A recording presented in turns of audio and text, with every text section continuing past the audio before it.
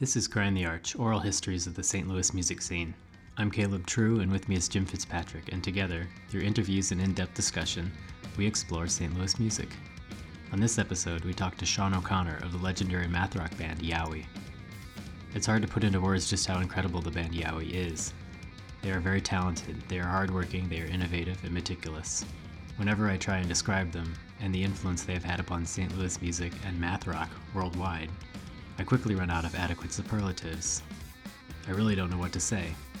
They are a monument and a testament to the richness of St. Louis underground, experimental, and punk music. None of their music, I should mention, is improvised. Let's get right into it, shall we?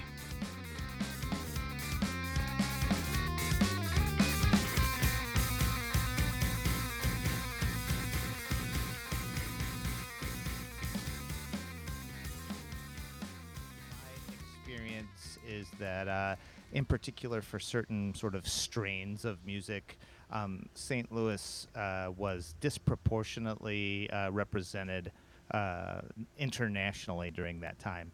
And it's kind of funny, like when I've gone overseas, people know St. Louis more than you would think, and they usually know it from like certain bands that were active somewhere around that time. And at least the weirdos that I talk to when I'm overseas, yeah. And you've toured Europe with Yowie.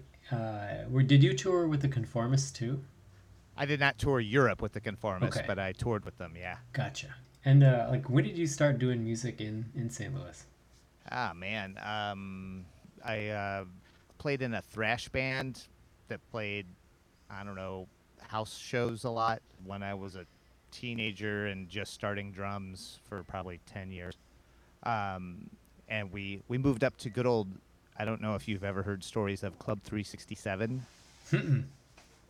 No. Nope. Nor have I.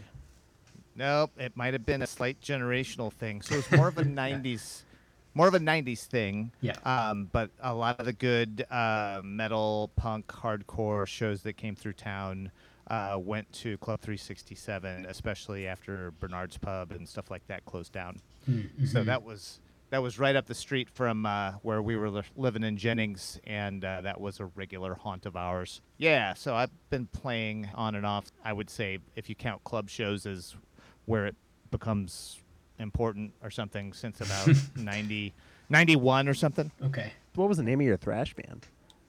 We were called Attica. Attica? Attica, just like nice. the prison in New York with the well-known riot. Do any recordings exist of Attica? Yes, recently someone found a cassette at the bottom of a drawer. So it's like a super lo-fi recording of our band practice. We played in a storage shed. If you would like me to send it to you, I absolutely will. Yeah. So what was the thrash scene like in the early 90s in St. Louis? It was quite spirited. There was quite a feeling of scene, for lack of a better term. You know, that happens sometimes, and it seems to coalesce around venues and a few bands. Yeah. At that time, there were a few, Club 367, Bernard's Pub, a couple others I could name, where people would go like every Friday night or Saturday night. What's going on? I don't know. We're gonna go down to this club or that club and just see what's happening, nice. Which is really kind of a relic of a bygone era in a lot of ways. Like now it's, what time is your band going on? Listen to their SoundCloud or their Bandcamp or whatever, and then sort of triage and prioritize how much of this experience I want to have. Yeah. Triage is a good word. That's so funny. Yeah. Yeah, that's super accurate. The technology piece and the ability to like kind of cater and like cherry pick your evening, as opposed to just like going to check out a scene at Club 367 or Bernard's Pub, and you're in for what you're in for. Yeah, that's really true. And it, I don't know, like I feel like such an old fogey sometimes, but I'll get those people trying to send me Facebook messages and be like, "Are you guys going on at 9 or 9:15 or whatever?" And I'm just like, man, just come to the club, Yeah. And then there's so many different variables, especially if there's a touring band, where people act like I'm a jerk about it, and I'm just like, honestly, I'll give you an answer, but I'll be guessing a little bit. Like, totally. I have no idea what's going to happen. I think one of my favorites I've experienced, and I'm sure you all have, is people show up and they see that you're not going to play for like a little bit, and then they're like, I'm going to go grab a drink or get some food or whatever, and then they miss your set and they come back and they're like, what? Why did? Yeah. Oh yeah, I still had to play music.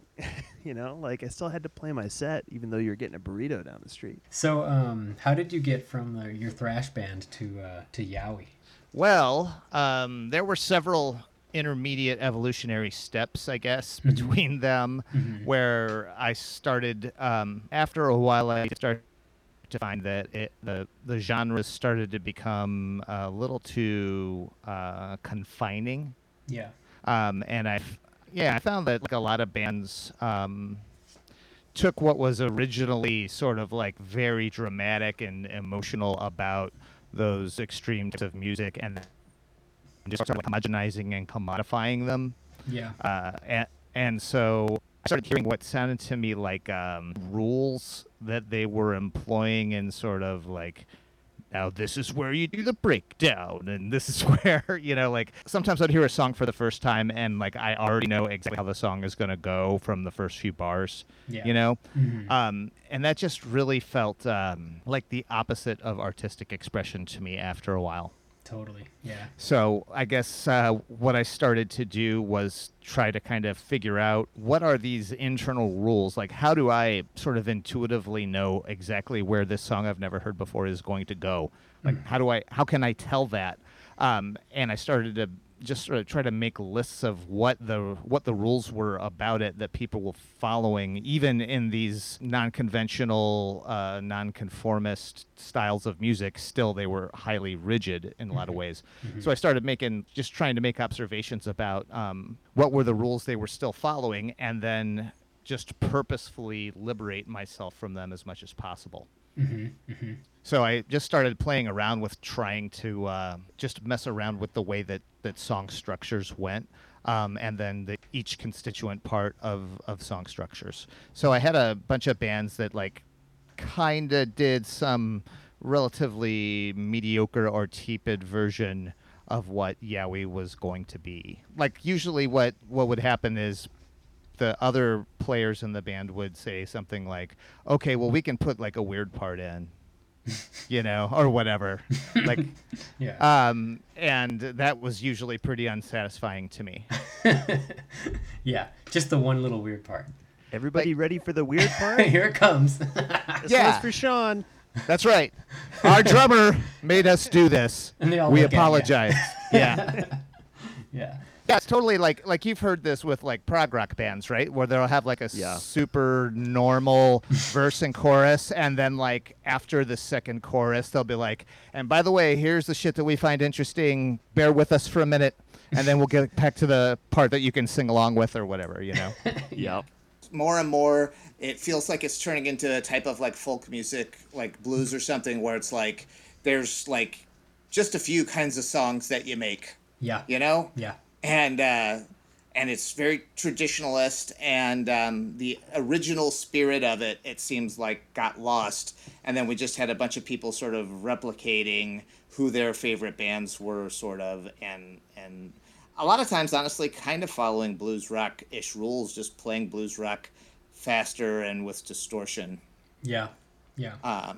And it just started to get really tedious to me. How did you find people to improve thrash? A lot of times I got in disputes. In fact, one of my good friends who I was in my first band with, like we had like a huge fight over this. This is so dumb, but this is really a thing that used to happen where essentially I got sort of like ousted for not being metal enough because I was really into the Dead Kennedys and like punk and stuff, and I would say like, no, I'm not gonna like limit, I'm not gonna like wear the jean jacket and only listen to metal. And by the way, we could take this, like this song could get way more heavy if we did this or we did that, and it would like break a metal rule. And then essentially I ended up like leaving that band because I was breaking metal rules, where there was like sort of like fealty to like your identity in the scene, and that included like the dress code and what bands you listen to and the song structures and etc. I'm ashamed to say this, but I was almost in a nu metal band when I was 15, and it was the same kind of situation, although thrash metal is way better than nu metal. But I remember bringing in a riff that had a bunch of octave chords in it. And my friend grabbed my guitar from my hand, and he was like, I don't want you wasting your talent on this punk rock bullshit. and then I like told him I refused to follow the rules, which for nu metal it's like drop D and that's about it. But like and no octave chords, I guess. But yeah, I quickly left that band. Yeah, it almost is a ridiculous caricature of itself. Most people would find that ridiculous, so they won't say it out loud, but they still follow them. Oh man. Yeah. Oh, totally. They just know that it just sounds adolescent, so they will not pledge public fealty to those rules. Yep. Oh, totally. Yeah. Yeah, it's just a terrible feature of human beings is that when we create a new group, including the group of nonconformists, we start making rules about that group. Totally. Yeah. Yeah. Interesting. We suck. We suck, dude. Yeah. It's true. I don't disagree with you. How many bands did you go through before you found a group that would accept this sort of a more Yowie like or a more just open-minded compositional structure? Oh, I would say, 3 or 4. There was one intermediary group that we tried. We some of us tried and some of us fought about trying, and we were called Generica, and I think our claim to fame was that we opened for Gwar one time. Sick, dude. That's pretty sweet. Yeah. It was like on Halloween, like in the late '90s, I think. But that was as far as we got. Was we opened for Gwar, and then soon after, I think we broke up. And that had like a lot of shit that like some people in the band. It would be fair to say that several of us in the band were very enamored of like Naked City. Oh yeah. John Zorn type of shit, where there was like purposeful blurring of genres and kind of tongue-in-cheek jokes with genre rules and compositional rules, and so that was appealing at the time. But I lost my appetite for the tongue-in-cheek aspect of it pretty quick. It could become pretty novel. Yeah, it did feel like it was a novelty band after a while. There was a bunch of little bullshit here and there, but I think Captain was the closest one. It kind of sort of turned into Yowie, honestly. The problem I had with them is like another aspect of the whole thing that I've got going on is they really insisted on having improvisational parts, and I really, really, really hate that. Interesting. I'm just not a fan of it. I don't generally. It's not that I hate improvisational music as a rule. Yeah. I just personally I suck at improvising. Secondly, I have been paired up with at shows probably several thousand over the years improvisational acts. And I've found probably about 20 or 30 of them to be moving. And I've found a lot of them where I'm like, oh my God, you are following the improvisational genre rule now. Yeah. And I know you guys are about to go to the thing where you're going to start playing the rims, and then you're going to do the thing. You're going to do the thing on the ride cymbal where you rub the stick over the top of it, and it sounds, like you're just about to do that. And then they do that. And again, it's like the true, I guess, spirit of it. Yeah. I'm fine with. And then before you know it, I see people that are like, they're just like, it's like they're repeating the same, I'm going to use the term meme, but in the classical sense of the term meme over and over again. And then, I don't know, we're like judging it on its resemblance to its Platonic form is kind of what it feels like, Yeah. It's like, now that followed exactly what you're supposed to be doing with improv. And then I don't know, I couldn't tolerate it. So Captain kept insisting on improvisational parts, and I tried to go along with them. as much as I could, and I a few times, and then I just said I just can't do it. They essentially said, "Well, we're really moving in an improv direction," and so I said, "Okay, I'm out." Then the band just never did anything else. I feel like Yowie next to improv is a serious diminishment to what Yowie's doing. Yeah, I think you probably know that there is a whole thing that happens. It's like a trope. Whenever someone writes something up about Yowie, there is an obligatory portion where they say something like, "At first listen, this chaotic mix of things sounds like it is being improvised." But then, and then so I always kind of, that always hurts. If I had a soul, it would like wound it every time. that I have to read someone clarify that, in fact, this is not improvisational music. I feel like such a profound alienation from anyone who can listen to that music and think that possibly it is improvised. Yeah. When I was in my teenhood and breaking out of sad indie rock emo stuff and started listening to more kind of offshoots of hardcore, like post-hardcore, screamo-y, kind of chaotic stuff. That was composed, but when I first heard it, I was like, these guys are just fucking hitting their guitars or whatever, you know? And like, but it was because my brain at the time couldn't comprehend of anything that I couldn't see myself playing on guitar. So like my context, I had no context. So the advocate that I would play in your story is maybe your shit was blowing their minds so much that they couldn't comprehend it as being composed. That's what I always tell myself, man. They don't get it. They're just not sophisticated enough, and it's 100% on them. Yes. Yeah. I think there's a part. I think there's a part of truth to that. Yeah, there are. I mean, there are like degrees of I would say educated ears, or something like that, where it's like.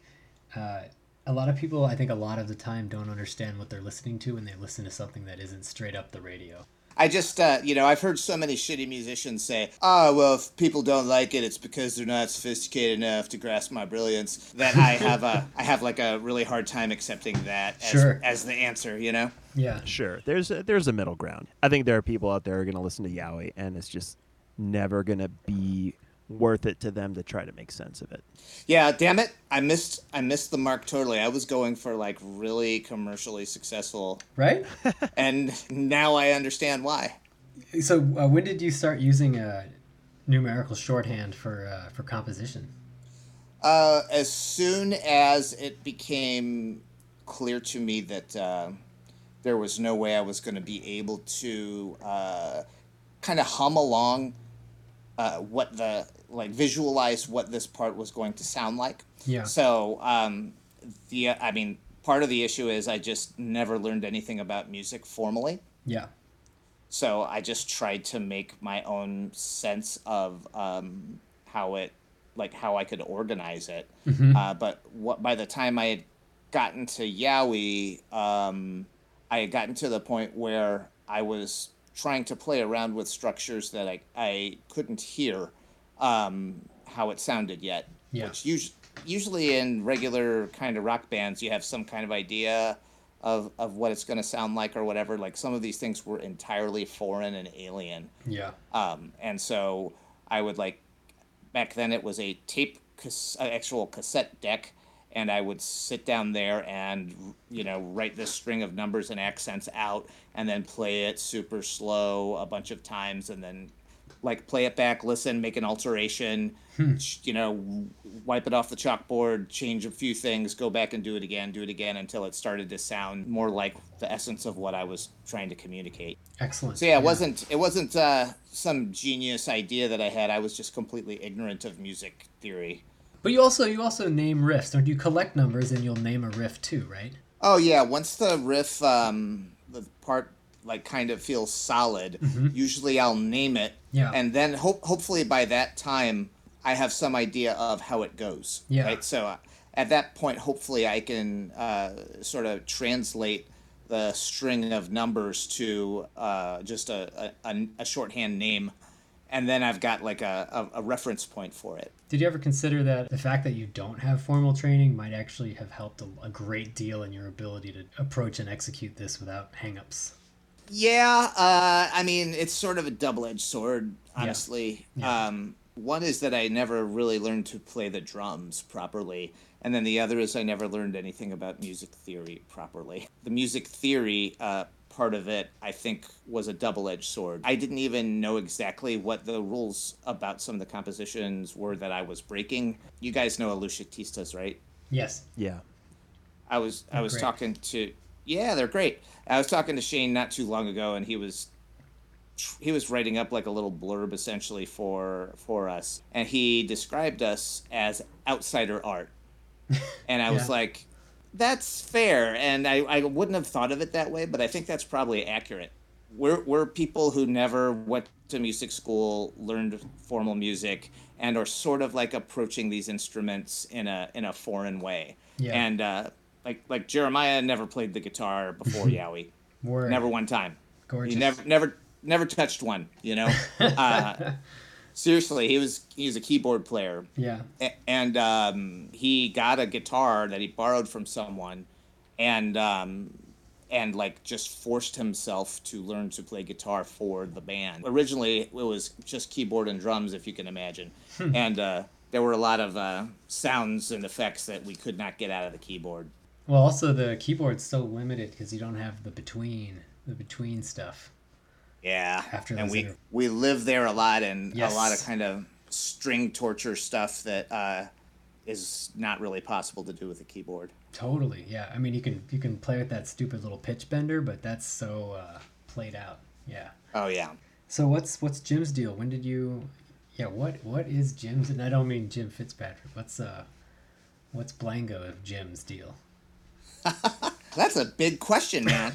Here, I'll tell you the origin story as it relates to me. At the time that we were starting this up and working on it, Jeremiah was he had gone to like a audio recording school, like engineer thing, and he was trying to make some money off of that, and he thought that the way to do that was like hip hop stuff. Yeah. So there was a local studio, and he hung out there all the time and was trying to sell beats to rappers and things like that he was producing. And he was like constantly down at the studio, and we were trying out guitarist after guitarist after guitarist, and we just couldn't find anybody willing to be experimental enough with it, right?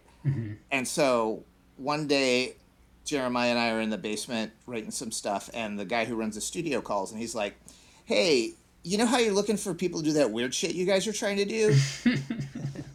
He's like, "There's a guy here right now.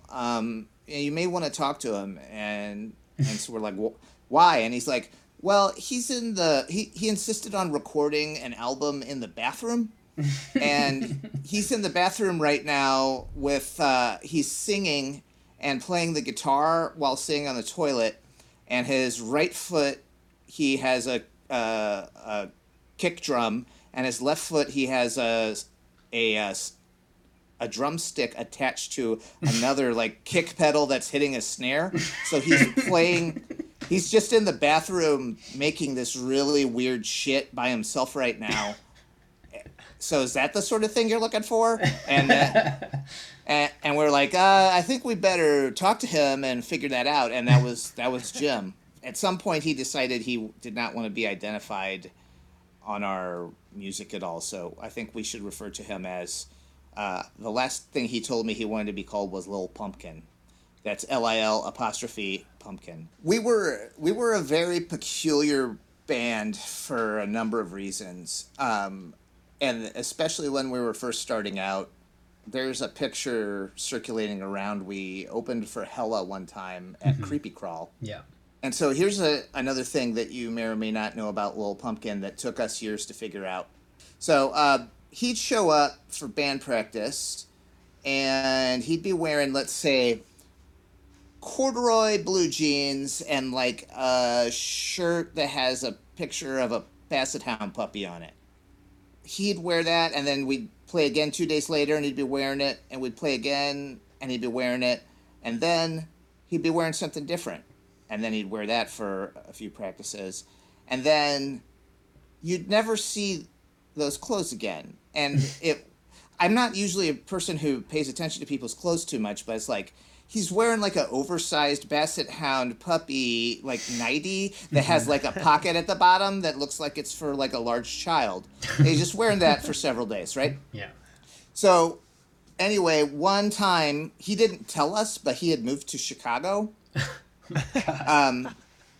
I think he went to college in Chicago, but I'm not sure. Oh my God. He was never. That's why I said I hope he's not going to be upset about this, because he's just never been terribly communicative with his private life. Yeah. So we were like, hey, we have the show with Ruin set up in Chicago, and he's like, okay. Well, I live in Chicago, so that works out. And apparently he lived there for like a year, like a year or two, and we didn't know. He just was driving down for band practice and then driving back to Chicago. So then we stayed at Jim's apartment. There's a lot of things I could say about it, but what I pieced together is it seemed like he went to a thrift store, picked up some clothes, wore them until they started to get funky, and then just threw them away and went to the thrift store again. So I guess he didn't like to do laundry. Yeah. I'm not sure. So at that same time, Jeremiah considered himself somewhat of a hip-hop aficionado. So we were going on stage, and Jim would be wearing sometimes a very odd set of clothes that he had gotten from the thrift store. And then Jeremiah would have like a Adidas tracksuit on. Yeah. And then, like it just, we looked like, I don't think people could figure out what was going on, and neither could I at the time. So it was just a very odd combination of people. When was your first show? Want to say late 2000, early 2001. Okay, so I might have seen a really close to like a first show of yours. It was either 2000 or 2001 at the Creepy Crawl with I have no idea who you played with. Probably the Conformists or something. Probably the Conformists or something. Just because I feel like I would have gone to that show to see them. We walked in, and I think you guys were already playing. Well, yeah, that's the story of my life. Oh, yeah, right? Living in their shadow with those hanging cats.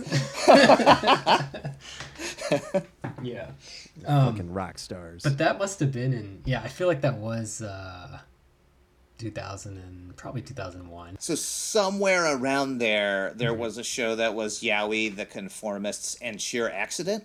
And that is when the guy from Skingraft Records ended up seeing us and came and talked to us about joining Skingraft. Sick. That's so I don't know. I don't know if that was that show or not. Mm-hmm. We played Creepy Crawl quite a few times. What's the deal with Skingraft? Well, I'd say its CEO and founder is Mark Fisher. Mm-hmm. And he's, I think he went, if I have this right, he went to high school with someone in Dazzling Killmen. Also, good formative influence for me as well, seeing them a lot of times. Tight. Great stuff. So, he's an artist and does comic books, and his friend, Rob Sayers, does a lot of kind of comic book type of art. I think they just really like the band. I want to say one of them went to school with Nick Sakes or something, I think. Mm-hmm. I'm sorry, I haven't memorized their history. Like, a lot of people are going to be mad at me about this. But they basically decided, hey, I'm going to put out I'm going to do the art for your album. I'm going to put out a comic book associated with it, and we're going to call this a label. And it sort of took off from there. Yeah, and then they really, I think, signed some extremely important bands, especially during the 90s. So first show was in, you said late 2000? Yeah, it was like a house show at a friend of ours. Yeah. Actually, Jim, you'll know, it was at Gork's house. Oh, shit. That's awesome. Yeah. Yeah, it was at Gork's house back when he was in There's a Killer Among Us, and it was us, them, and Sine Nomine. Oh my God, that's awesome. That's cool. Yeah. Talking to Gork, it just sounds like there was a really cool scene back then. I think so.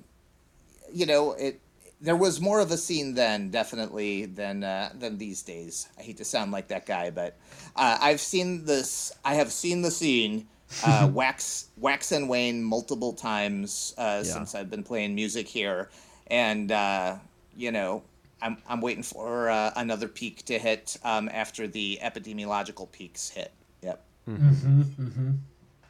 That's crazy that Cena Nominee played with Yowie. How far back do those guys go? I think around the same time. I'm not exactly sure, but I remember seeing them before we played with them. Yeah. And actually, we played with them again with Behold the Octopus one time. Mm-hmm. Mm-hmm. Believe it or not. They're another one of those bands where their music sounds more like classical music to me than anything else, in a good way. Yeah. Not in the bad way. Yeah.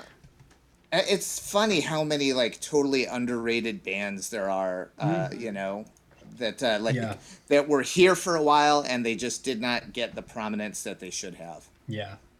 I mean, Cine Nomine, like, especially, I just feel like they just kind of did their thing and it was unbelievably good, and they just sort of like fizzled out, and they did everything right, and it just sort of like, that's it, the end. And like some people are left with like these relics. It's sort of tragic, honestly. Yeah, and they're so good. Yeah. I mean, that shit is so like. So I was debating whether I was going to say this or not, but I'm going to go out and say it. They're a band that I've heard people reference many times with great reverence, and I just haven't checked them out. Yeah, I'm sad to say, but I think I've heard Gork talk about it a lot when I was in Good Look at the Hog Slaughter with him. Valo, Garrett, they all spoke very highly of Cine Nominee. Yeah, well, they should. Listening to their record, it seems like they're going to be really fucking loud, and they're kind of quiet.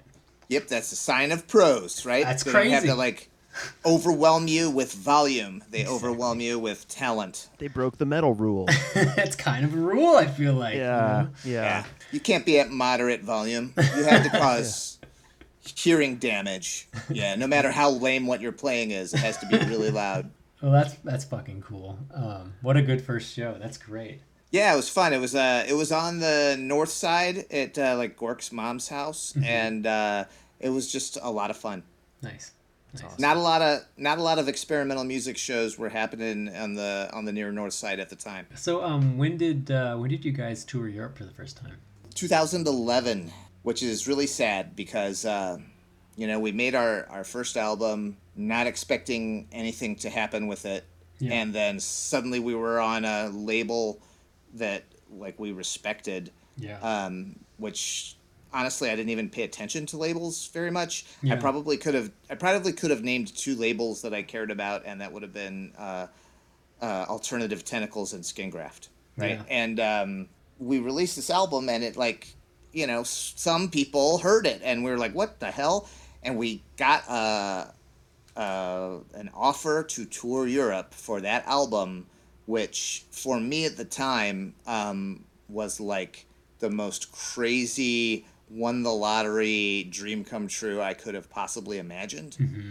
At that time in my life, I had never really played a show out of town, never left the country. I was in abject poverty as a graduate student. Like, couldn't possibly have afforded to go to Europe, and the idea that like this booking agent was gonna take care of everything and set up a tour for us was like freaking amazing. And so then we broke up. Well, I guess to be clear, one member sort of was not in the band anymore for a few years, and then so the European tour fell apart. And we tried, Lil Pumpkin and I tried for several years to find a new person, and we wrote a bunch of stuff ourselves that later started to turn into the material for Damning with Faint Praise. Eventually, I guess it's not a surprise, Jeremiah came back to the band, and we put together the stuff for Damning with Faint Praise, and as we were getting ready to record, Lil Pumpkin told us that as soon as we're done recording, he's out. And by the way, people were starting to talk about tour again, and I was like, yes, finally I will be able to do a ritual undoing of having my European tour snatched from my grasp by the cruel hand of fate and whatever other cruel hands were there. And then Lil Pumpkin's like, nope, I'm out. So then we were like, okay, well, now we gotta find another guitarist, which we just spent like 3.5 years trying to do unsuccessfully. and called Chris Trull, and he was like, yeah, sure, I'll do it. So then we trained up Chris Trull real quick. Was like, hey, I need you to learn something like 75 or 80 minutes worth of Yowie tunes, kind of, so we can go on tour. And he said, okay. And so that man is a consummate professional. He just said, all right, I'm going to take these songs one at a time. Show me what I need to do. Show me what the structure is. And he would sit at home and play many hours at a time until he was good at it. Cool. Which is a rarity. Yes. Yeah. So finally, after months of doing that with him, we got the tour up and running and finally did it in 2011. And then we went back in 2017. Mm-hmm. And right as I had to book that tour myself, which is not a fun pastime.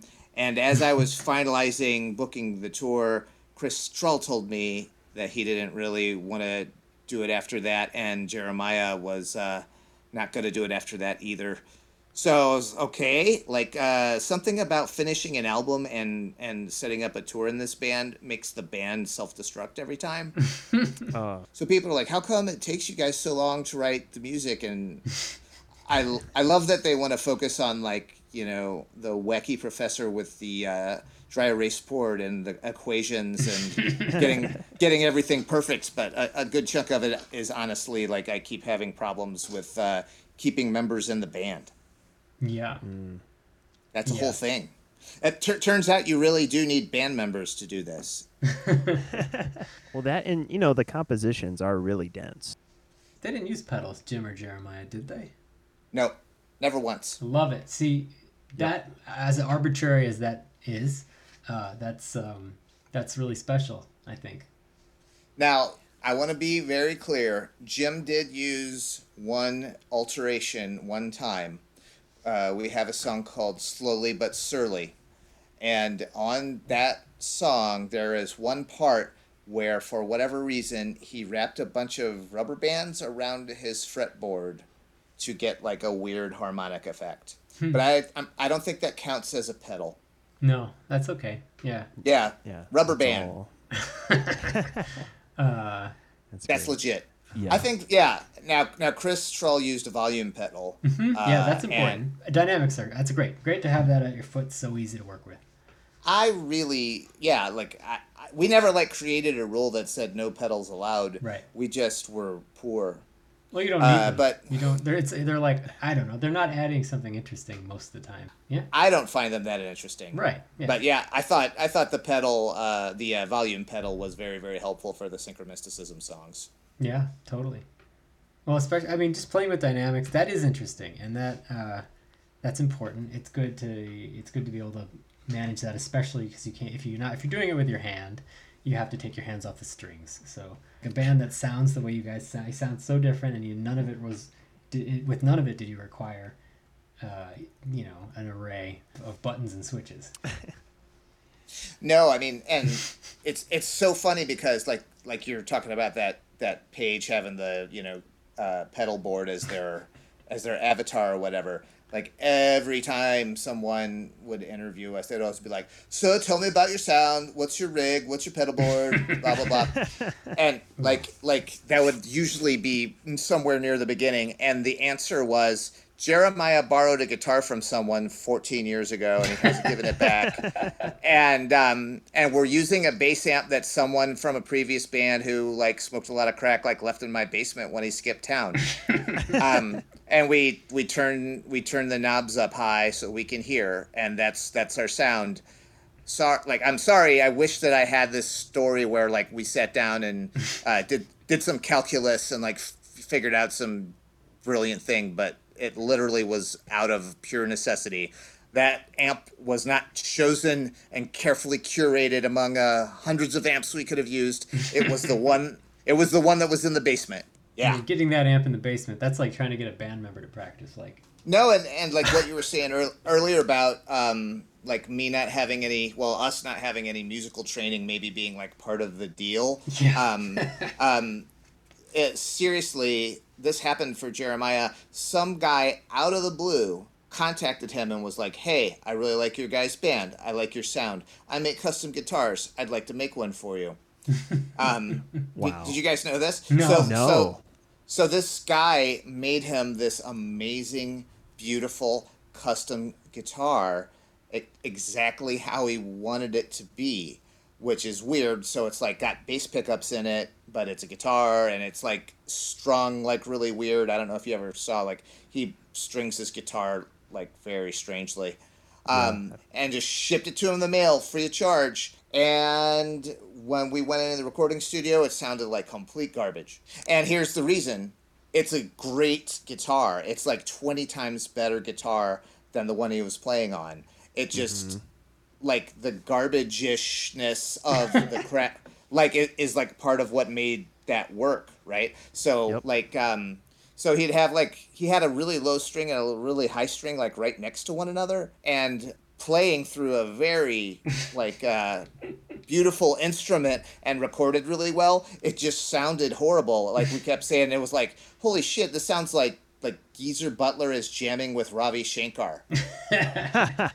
Like that doesn't sound like Jeremiah, like, playing his shit. That just sounds like two different instruments playing simultaneously in a way that doesn't, like, gel into a coherent whole. Yeah. Like, it's just garbage because you could make out the notes too precisely. So is Yowie? Are you guys don't exist right now?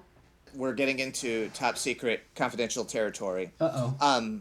Oh, that's okay. Well, I am the only original member in Yowie. That's not a surprise. Right now, especially with all of the COVID stuff, Yowie is essentially a composing and recording project. But I believe that it will become an in-person Meet World project in the nearest future. But we're not. We're definitely not broken up. We're super active. Yeah. But I like to do the big reveal thing. Like, we did this with Chris Trull, and we did it when Jeremiah came back in the band.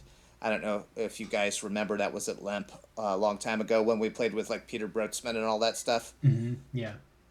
So, like, I like to have a big reveal. Yeah.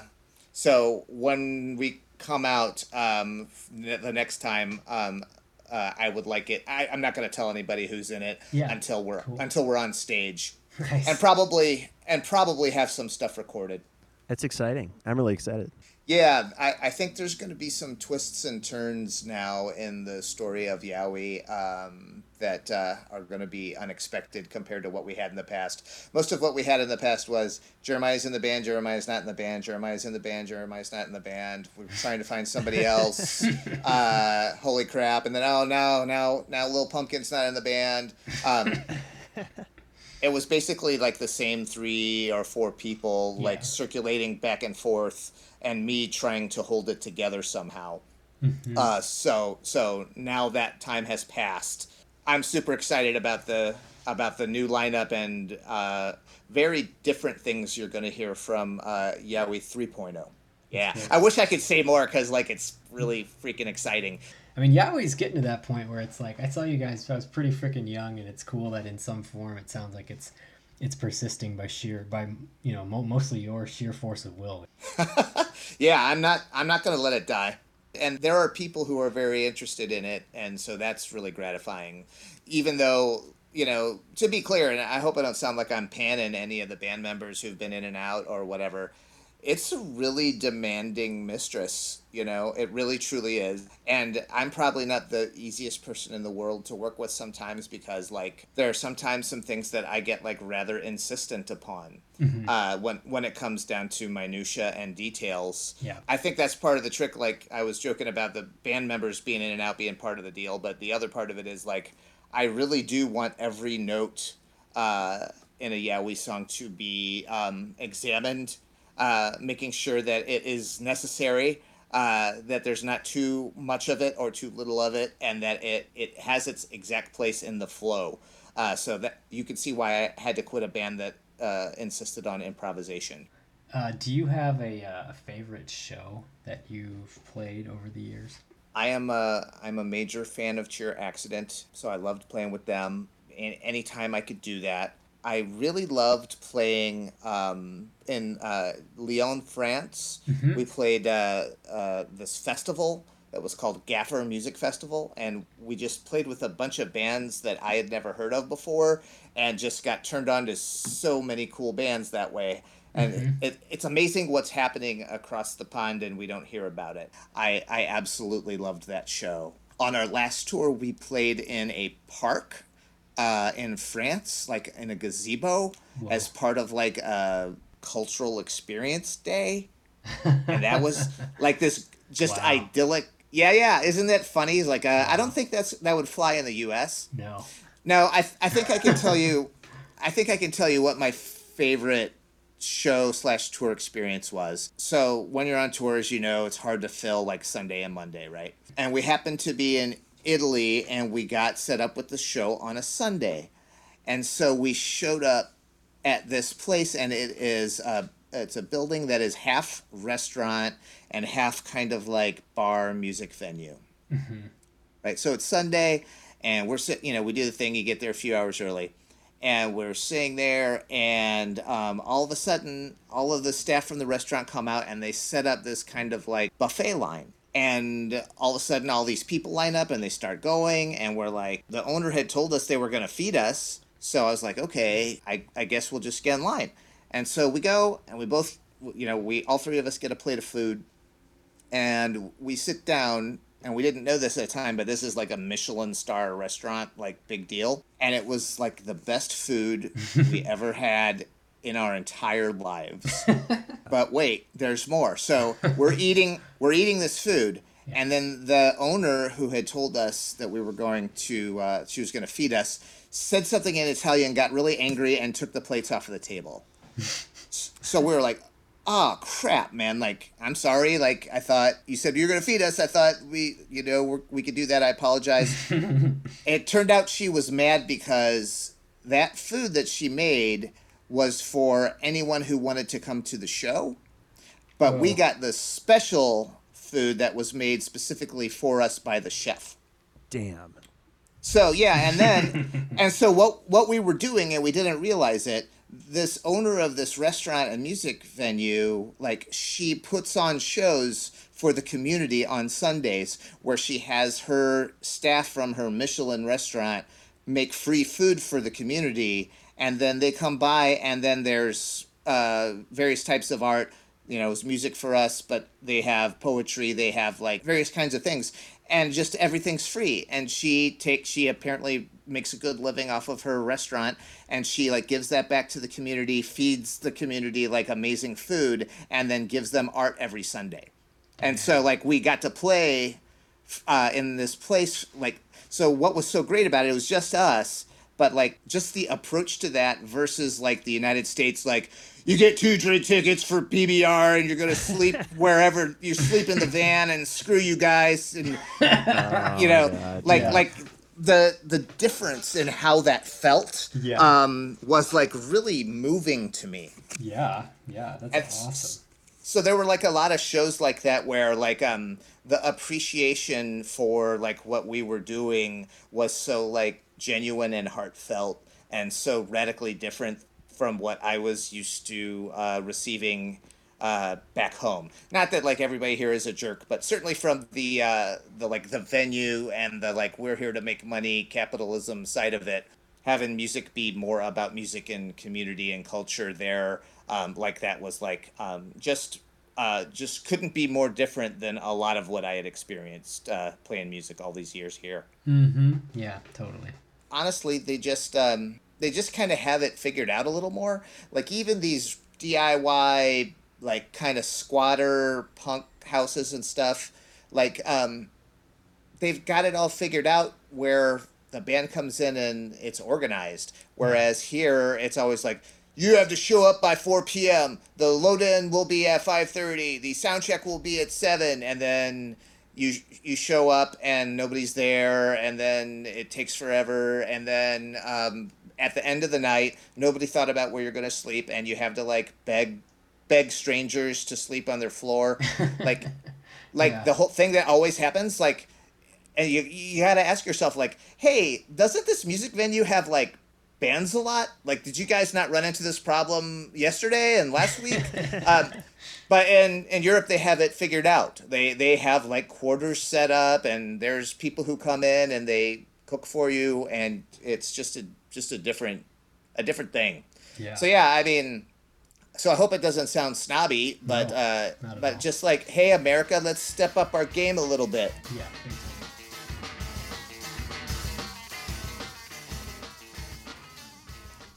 So that was part one of our interview with Shawn O'Connor of Yowie. I want to thank Shawn and Yowie for letting us use their music in this podcast. To listen to their music or to check them out further, go to yowie.bandcamp.com or to their label page at skingraftrecords.com. You have been listening to Grind the Arch, Oral Histories of the St. Louis Music Scene, hosted by Caleb True and Jim Fitzpatrick. This episode has been mixed by me, Caleb True. The Grind the Arch logo was designed by Julia Hahn.